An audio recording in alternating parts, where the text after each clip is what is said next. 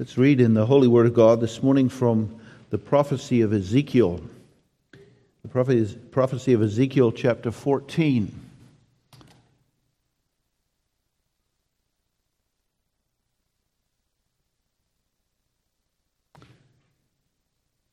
You'll find Ezekiel after Isaiah, Jeremiah, and Lamentations, and right before Daniel and the minor prophets. Ezekiel will read from chapter 14, and we'll read the first 11 verses of the chapter. Ezekiel chapter 14, as we read, think about the theme of the sermon this morning, idols of the heart. Ezekiel chapter 14, then came certain of the elders of Israel unto me and said, and sat before me, and the word of the Lord came unto me, saying, Son of man, these men have set up their idols in their heart, and put the stumbling block of their iniquity before their face. Should I be inquired at all by them? Therefore speak unto them, and say unto them, Thus saith the Lord God, Every man of the house of Israel that setteth up his idols in his heart, and putteth the stumbling block of his iniquity before his face, and cometh to the prophet, I, the Lord, will answer him that cometh according to the multitude of his idols, that I may take the house of Israel in their own heart, because they are all estranged from me through their idols. Therefore say unto the house of Israel, Thus saith the Lord God, Repent and turn yourself from your idols, and turn away your faces from all your abominations, for every one of the house of Israel, or of the stranger that sojourneth in Israel, which separateth himself from me, and setteth up his idols in his heart, and putteth the stumbling block of his iniquity before his face, and cometh to a prophet to inquire of him concerning me, I, the Lord, will answer him by myself. And I will set my face against that man, and will make him a sign and a proverb, and I will cut him off from the midst of my people, and ye shall know that I am the Lord. And if the prophet be deceived when he hath spoken a thing, I, the Lord, have deceived that prophet. And I will stretch out my hand upon him, and will destroy him from the midst of my people Israel. And they shall bear the punishment of their iniquity. The punishment of the prophet shall be even as the punishment of him that seeketh unto him, that the house of Israel may go no more astray from me, neither be polluted any more with all their transgressions, but that they may be my people, and I may be their God, saith the Lord God. We read that far in the Holy Inspired Word of God on pages 20 and 21 in the back of the Psalter. This morning we look at the explanation of in the Heidelberg Catechism of the first commandment. Lord's Day 34 begins with the question, what is the law of God? And then it gives us the law of God in the Ten Commandments. And then question 93, how are these commandments divided? Into two tables, the first of which teaches us how we must behave toward God. The second, what duties we owe to our neighbor. Question 94, what doth God enjoin in the first commandment? That I, as sincerely as I desire the salvation of my own soul, avoid and flee from all idolatry, sorcery, soothsaying, superstition, invocation of saints, or any other creatures, and learn rightly to know the only true God. Trust in Him alone, with humility and patience submit to Him. Expect all good things from Him only. Love, fear, and glorify Him with my whole heart, so that I renounce and forsake all creatures, rather than commit even the least thing contrary to His will. Question 95, what is idolatry? Idolatry is, instead of or besides that one true God who has manifested Himself in His Word, to contrive or have any other object in which men place the trust.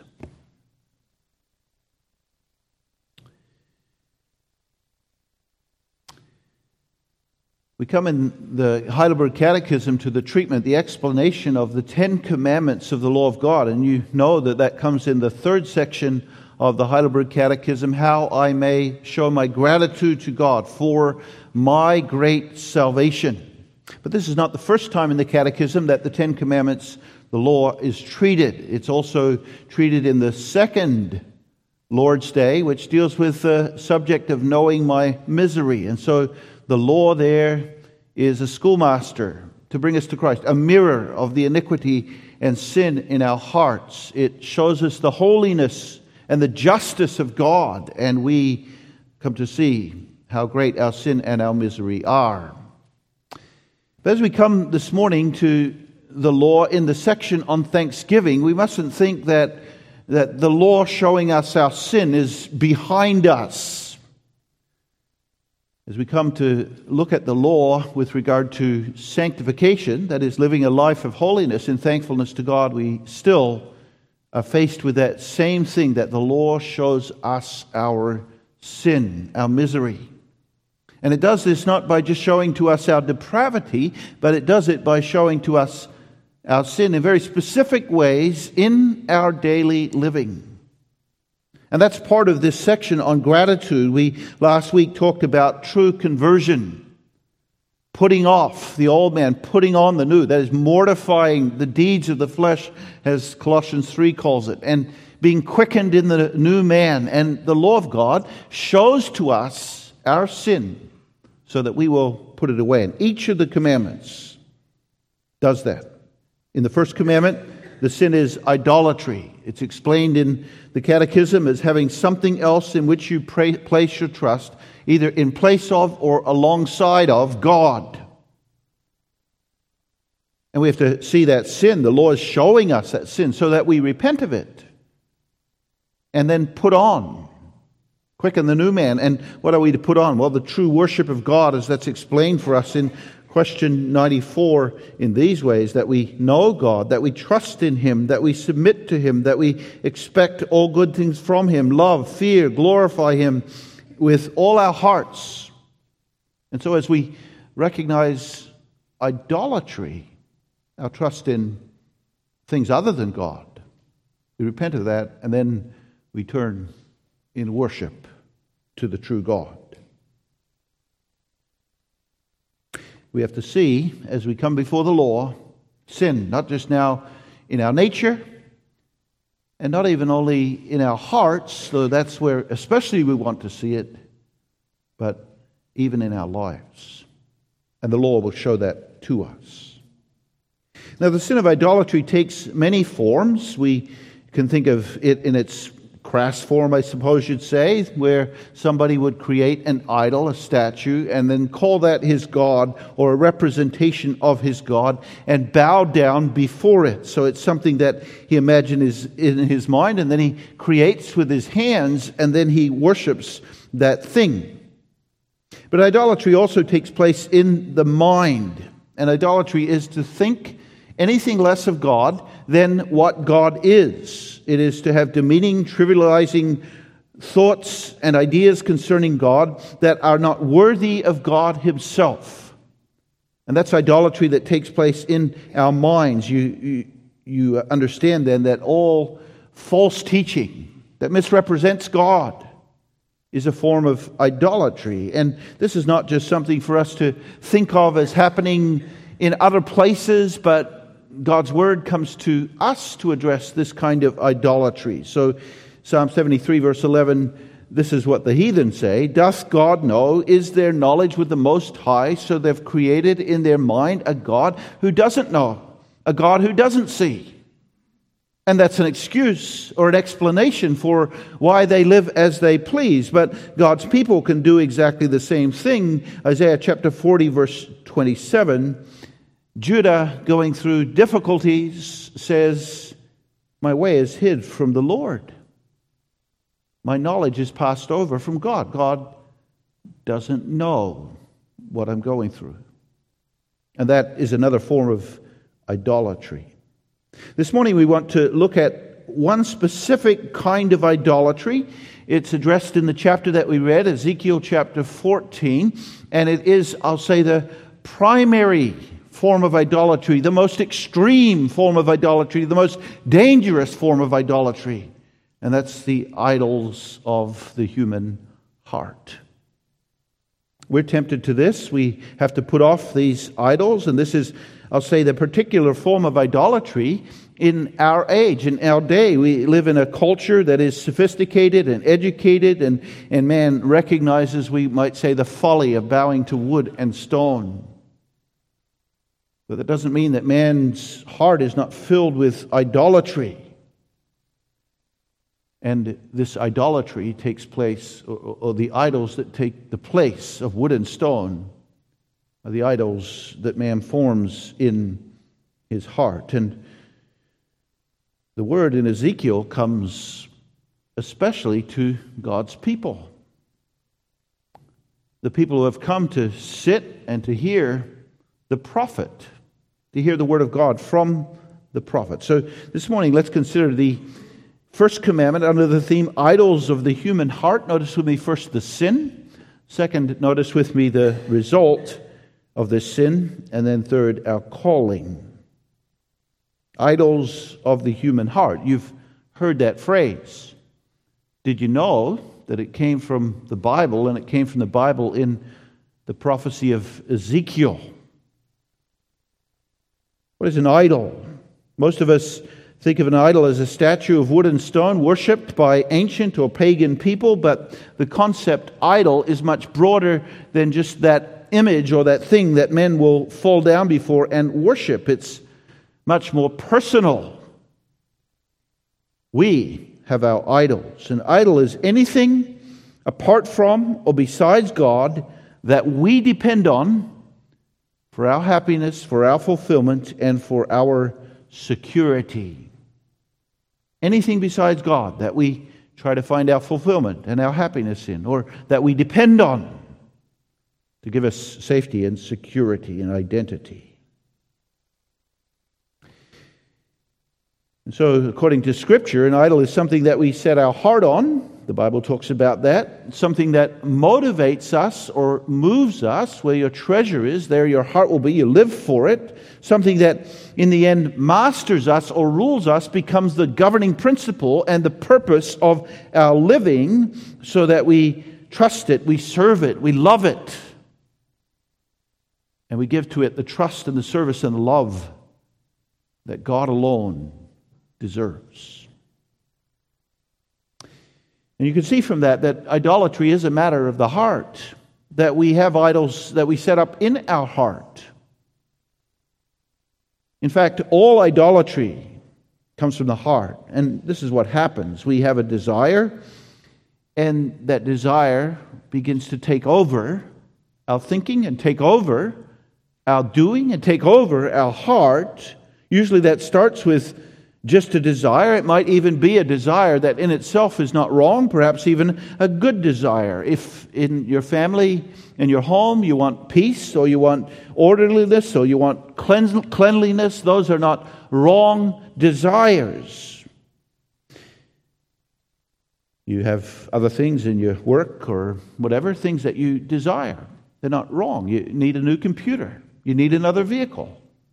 Those are not wrong in themselves. But these desires become idols when, if we don't get them, we begin to think that we deserve them, and we become disappointed that we don't have them, and we dwell on them, and we think about them, and we become obsessed with them, and we work for them only, and they begin to control our life. And so you see, Colossians 3 says, covetousness is idolatry. It's an obsession with something. And as I said, it can be something that's legitimate. But soon that desire becomes a demand, and then instead of it being just a desire, I wish to have that thing, should the Lord give it to me, it becomes, I must have this thing. And that's what Ezekiel is talking about here in Ezekiel chapter 14, when he speaks over and over of idols in the heart. Idols in the heart. We don't know, we're not very familiar with Ezekiel. Ezekiel was one of the exile prophets, a contemporary of Jeremiah. Whereas Jeremiah was called by God to stay in Jerusalem and to preach to the people there as Jerusalem was being destroyed and the people were being carried away captive, Ezekiel was taken with the first captives from Jerusalem and put in Babylon by the river Chebar. And from the river Chebar, where the Israelites had a camp of hostages, he preached.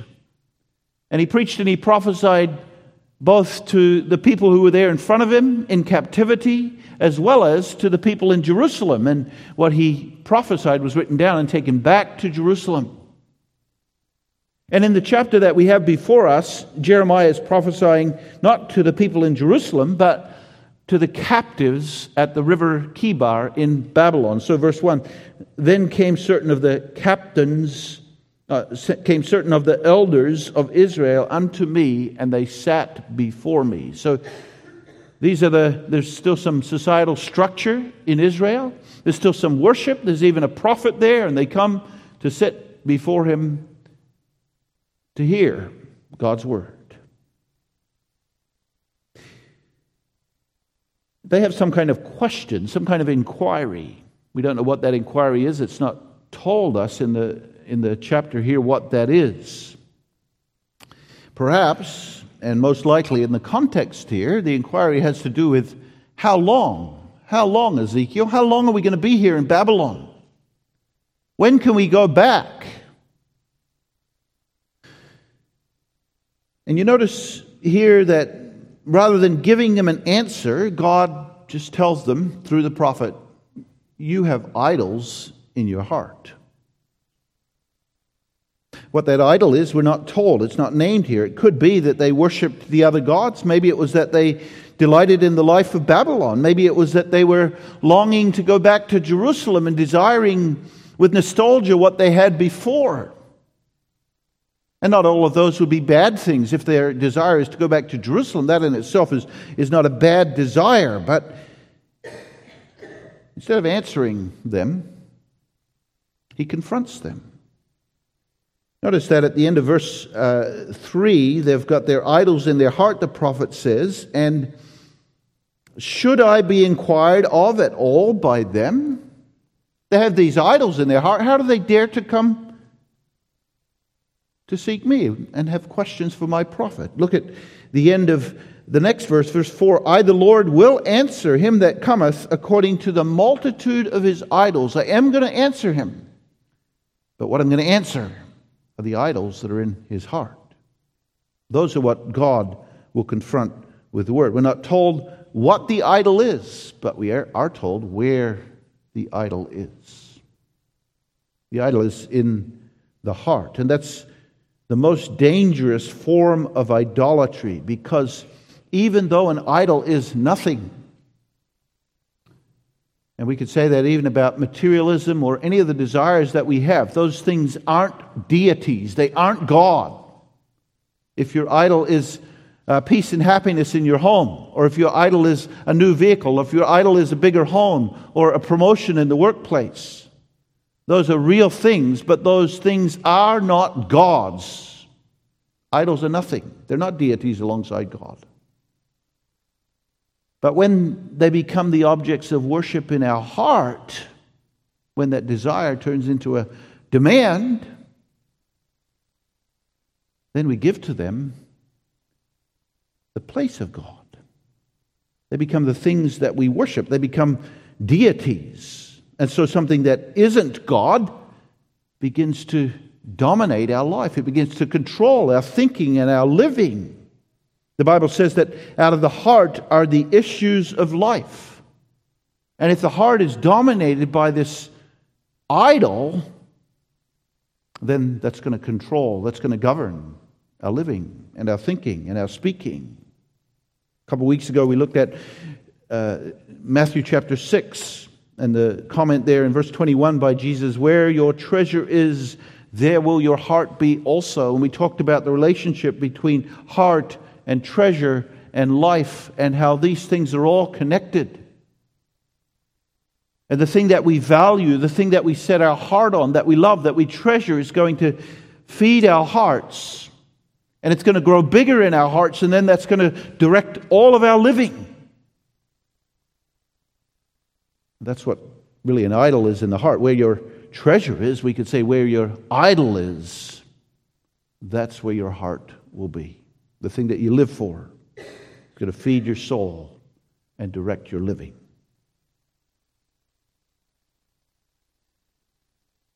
And that means this: if there's an idol in your heart, it's going to be very difficult to get rid of.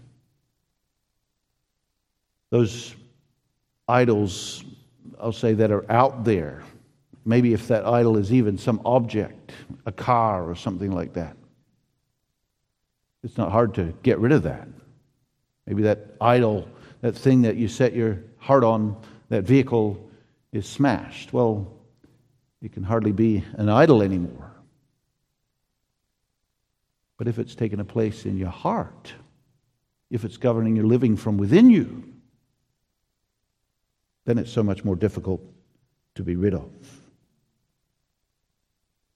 Something else we see here from Ezekiel chapter 14 is that you can be very religious and still have idols in your heart. These were the elders of Israel. They came to the prophet Ezekiel, and they said to him, "We want to hear the word of the Lord." They inquired of the prophet of God. They sat before him to hear what God would say to them in answer to their question. They're very religious, but at the same time, the Bible tells us they had another God, and they had another place of worship. And that other God was in their hearts. Verse 3 says that they had set up these idols in their hearts. And so their hearts were, as it were, a sanctuary of worship. And in that sanctuary of worship, the idol, the thing that was most important to them, was set up. And they made sacrifices. That's what you do in a place of worship. You go to that place of worship and you make sacrifices. And the idea in having an idol in your heart is that you're going to direct the energies and the resources of your life to serve this idol. And in your heart, you're going to worship it, and it's going to direct all your living. That's what you do when you have an idol in your heart. You put yourself out for that thing. You give that thing a cozy place. You protect it so that you can live for it and serve it. And that was hypocrisy. Because they had this idol in their heart, their outward religion in which they came before the prophet was an empty religion. We turn back to Isaiah chapter 1. That's exactly the word that God gives there. He says to them, "When you come and appear before me, who has required this at your hand to tread my courts?" And they're coming into God's courts. They're bringing the sacrifices. They're keeping the holy days, and God says, "Bring no more vain oblation. Incense is an abomination unto me. The new moons, the Sabbaths, the callings of assemblies I cannot away with. It is iniquity, even the solemn meetings." And it's their hypocrisy, it's the idolatry of their hearts that's the problem. And that's what the prophet is saying here in Ezekiel chapter 14. You set up these idols in your heart. Your heart has become a temple of worship to your other gods. You're pouring resources into serving them. And you come to me, and God says, "I'm not going to hear you. Why should you inquire of me?"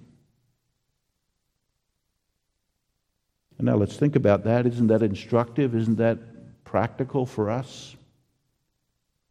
As we come this morning and worship even, what idols are in your heart? What have you set up there as an object of worship? What is it that's directing and controlling your living? What is it that you're pouring your resources into? And now let's think of some of those idols of the heart. Perhaps the biggest idol of the heart is pride. And in pride, you set up yourself as number one. And you live for yourself. That idol can be, in relation to pride, something like your own success, or your own wealth, or your own image and appearance, or the praise that you receive of others. These are the idols in your heart. Did you come this morning to worship Jehovah? Or did you come this morning to be worshipped and recognized? We think of Matthew chapter 6, the Pharisees, they do it to be seen of men, and they have their reward. Did you come before God this morning with an idol of self in your heart?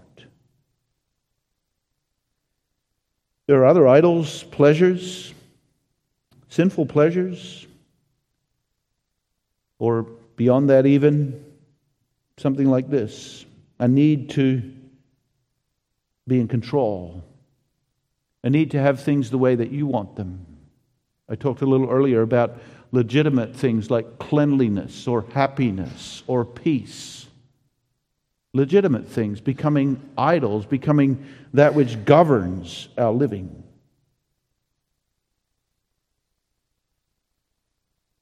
What's on the throne in your heart? What's controlling? What are you living for? And now you understand that the law of God comes in a very personal and penetrating way, doesn't it? It's not just intended to show us how great our sin is once, so that once we come to the cross and Christ, but it's intended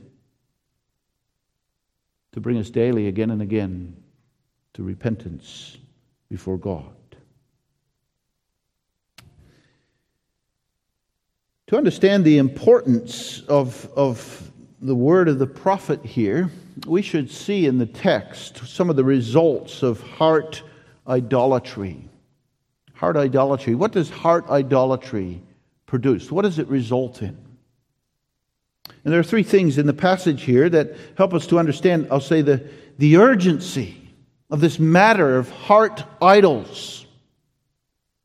The first is this, that heart idols lead to sin in your life.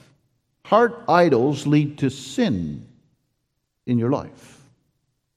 And that, of course, makes sense to us, because sin begins in the heart, doesn't it? And out of the heart are the issues of life. Where does evil speaking come from? It comes from hatred. Where does sexual unfaithfulness and promiscuity come from? It comes from lust in the heart. And that's what you see here in the way that the prophet describes these idols of the heart in relation to actual sinful things, what we might ordinarily think of as idols, the objects of their worship. He's saying the idol is in their heart, but there is iniquity in their life. And he describes it this way in verse 4, that they set up their idols in their heart and put the stumbling block of their iniquity before their face. The stumbling block of their iniquity. So it isn't just something in their hearts that's a desire, but there's something that they have in front of their eyes. And again in Matthew chapter 6, where your treasure is, your heart will be. So they put this iniquity before their eyes. Now, you can think of something like the internet, pornography. You have this iniquity before your eyes. Young people, men, what's it doing? It's feeding this idol in your heart, isn't it? And it's starting to control your living. And as it feeds your heart and controls your living, it becomes a greater sin.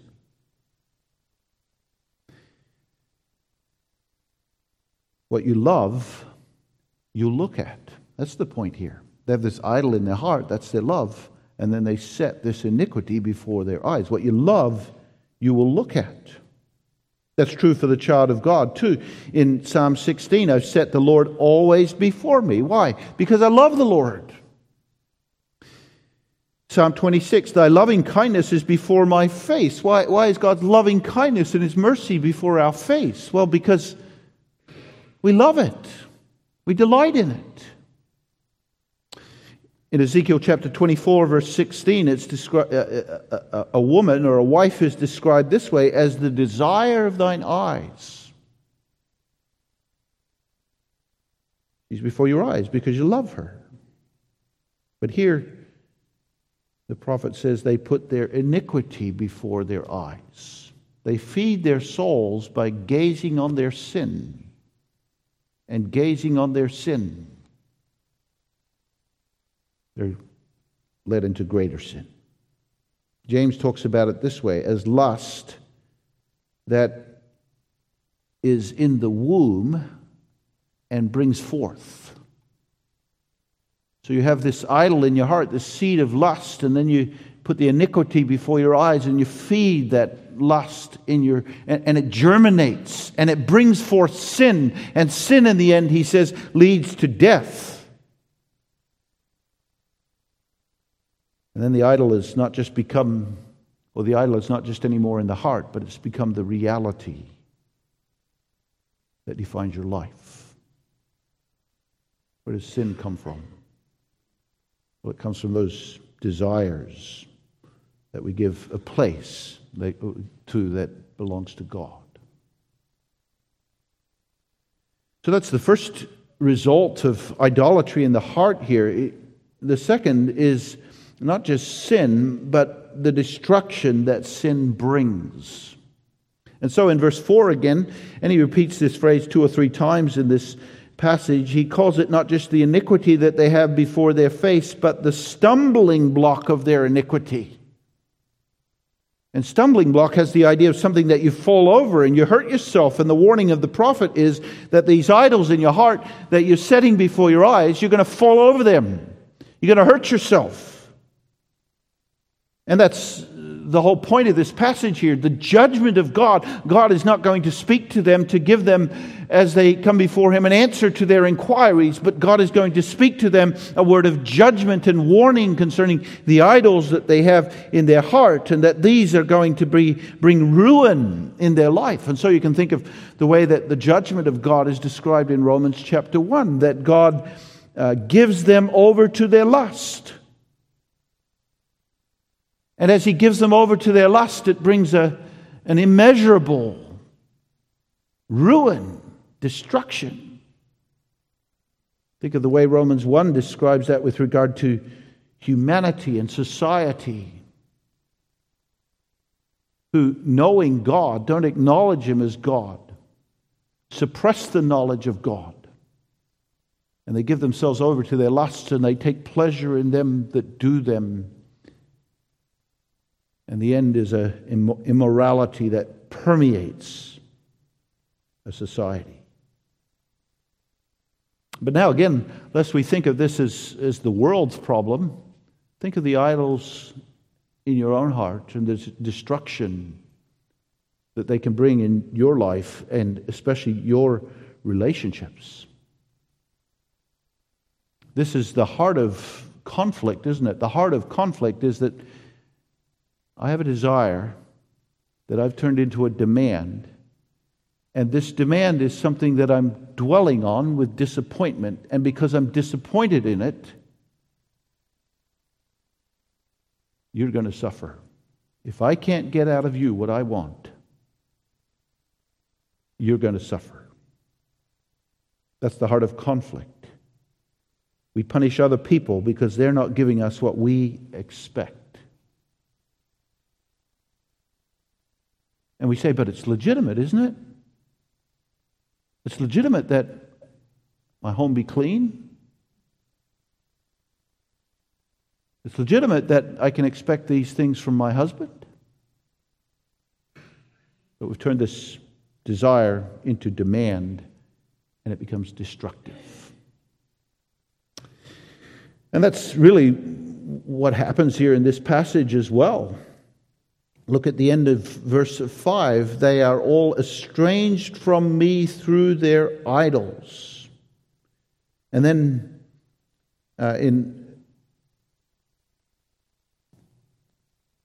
in verse 7 again, they come to inquire of God, but they separate themselves from me by their idols.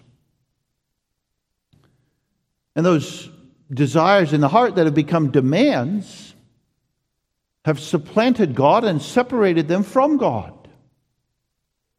And we have to think about that with regard to the idols that are in our heart. These things drive us away from relationships, drive us away in the end from God. Adam and Eve, by their sin, were driven from the presence of God.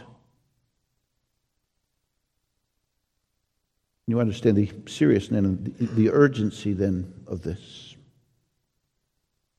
But there's another result in the passage, and perhaps it's even, in a sense, more serious. And it's this, that idols in the heart become barriers to receiving the instruction of the Word of God. That's precisely what happens in this passage. The elders come, they come with their inquiry, their idol is in their heart, they want that answered. And the prophet says, no, God has a different word for you. And the different word for you is that there are these things in your heart that you need to repent of, that you need to put away, these idols that you need to turn from. And they don't hear the prophet. God says, I don't have anything to say to you then except judgment. And they don't hear the word that calls them to repentance because they've made an idol of something. And that's the important thing in their mind. And that's so important again for us as Christians. What is it that should be on our heart? Well, what should be on our heart, should be on the throne in our heart, is God Himself and His Word and Jesus Christ, who is King. But when something else is on the throne in our heart, one of two things is going to happen. Either we're going to have a hard heart towards the Word of God, or we're going to zone out from the Word of God. We're not going to hear the Word of God when it comes to us. Pray that God gives you a humble heart that is ruled by the grace of Jesus Christ, so that when the Word comes to confront or expose, you can see those idols and turn from them in your heart. Otherwise, there's no profit. And then the result becomes even more severe. This is from the prophecy of Amos, Amos chapter 7. And verse 12, the king says to the prophet Amos, O thou seer, go, flee, get thee away into the land of Judah, and there eat bread, and prophesy there. The king of Israel is saying, we don't want to hear your words. They've hardened their heart against the word. And then God says in Amos chapter 8, I'm going to send a famine. And it won't be a famine of bread and water, but a famine of the hearing of the word. And when we set up idols in our hearts, that's what God will do. He'll send us a judgment in which we're separated from the Word, the saving Word of the gospel. So what are the idols that we've set up? What are the idols that you've set up in your heart?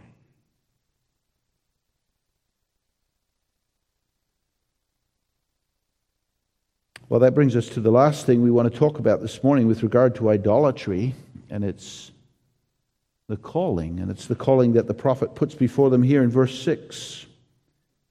And that's the calling to repent and to put away their idols. Thus saith the Lord, repent and turn yourself from your idols and turn away your faces from all your abominations. Stop looking at those things, living for those things, seeking those things, having them on the throne, worshiping them, pouring your resources into them. Turn away. Now, that's an often repeated phrase in the Scripture, put away the idols from among you. Genesis 35, verse 2. Jacob says that to his family. Joshua 24, verse 14.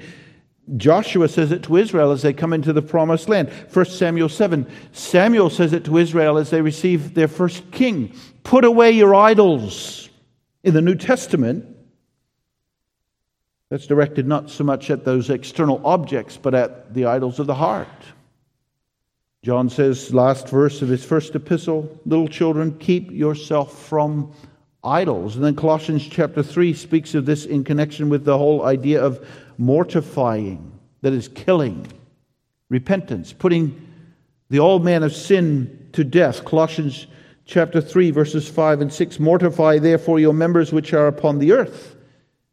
And what are they? These are your idols: fornication, uncleanness, inordinate affection, evil concupiscence or desire, covetousness, which is idolatry, for which things' sake the wrath of God cometh on the children of disobedience. Put away Your idols. That's the word of God to us this morning. And pray that God will help us to see, to identify the idols that are driving our living and consuming our resources. But I want to finish this morning on a more positive note than that, and that is, as we mortify the old man, as we recognize our sin, the Bible tells us to quicken the new man, to put on. And the Lord's Day here is very helpful for us in that, in the way that it describes, I'll say in one word, worship. That's what the first commandment is about. No other gods before me.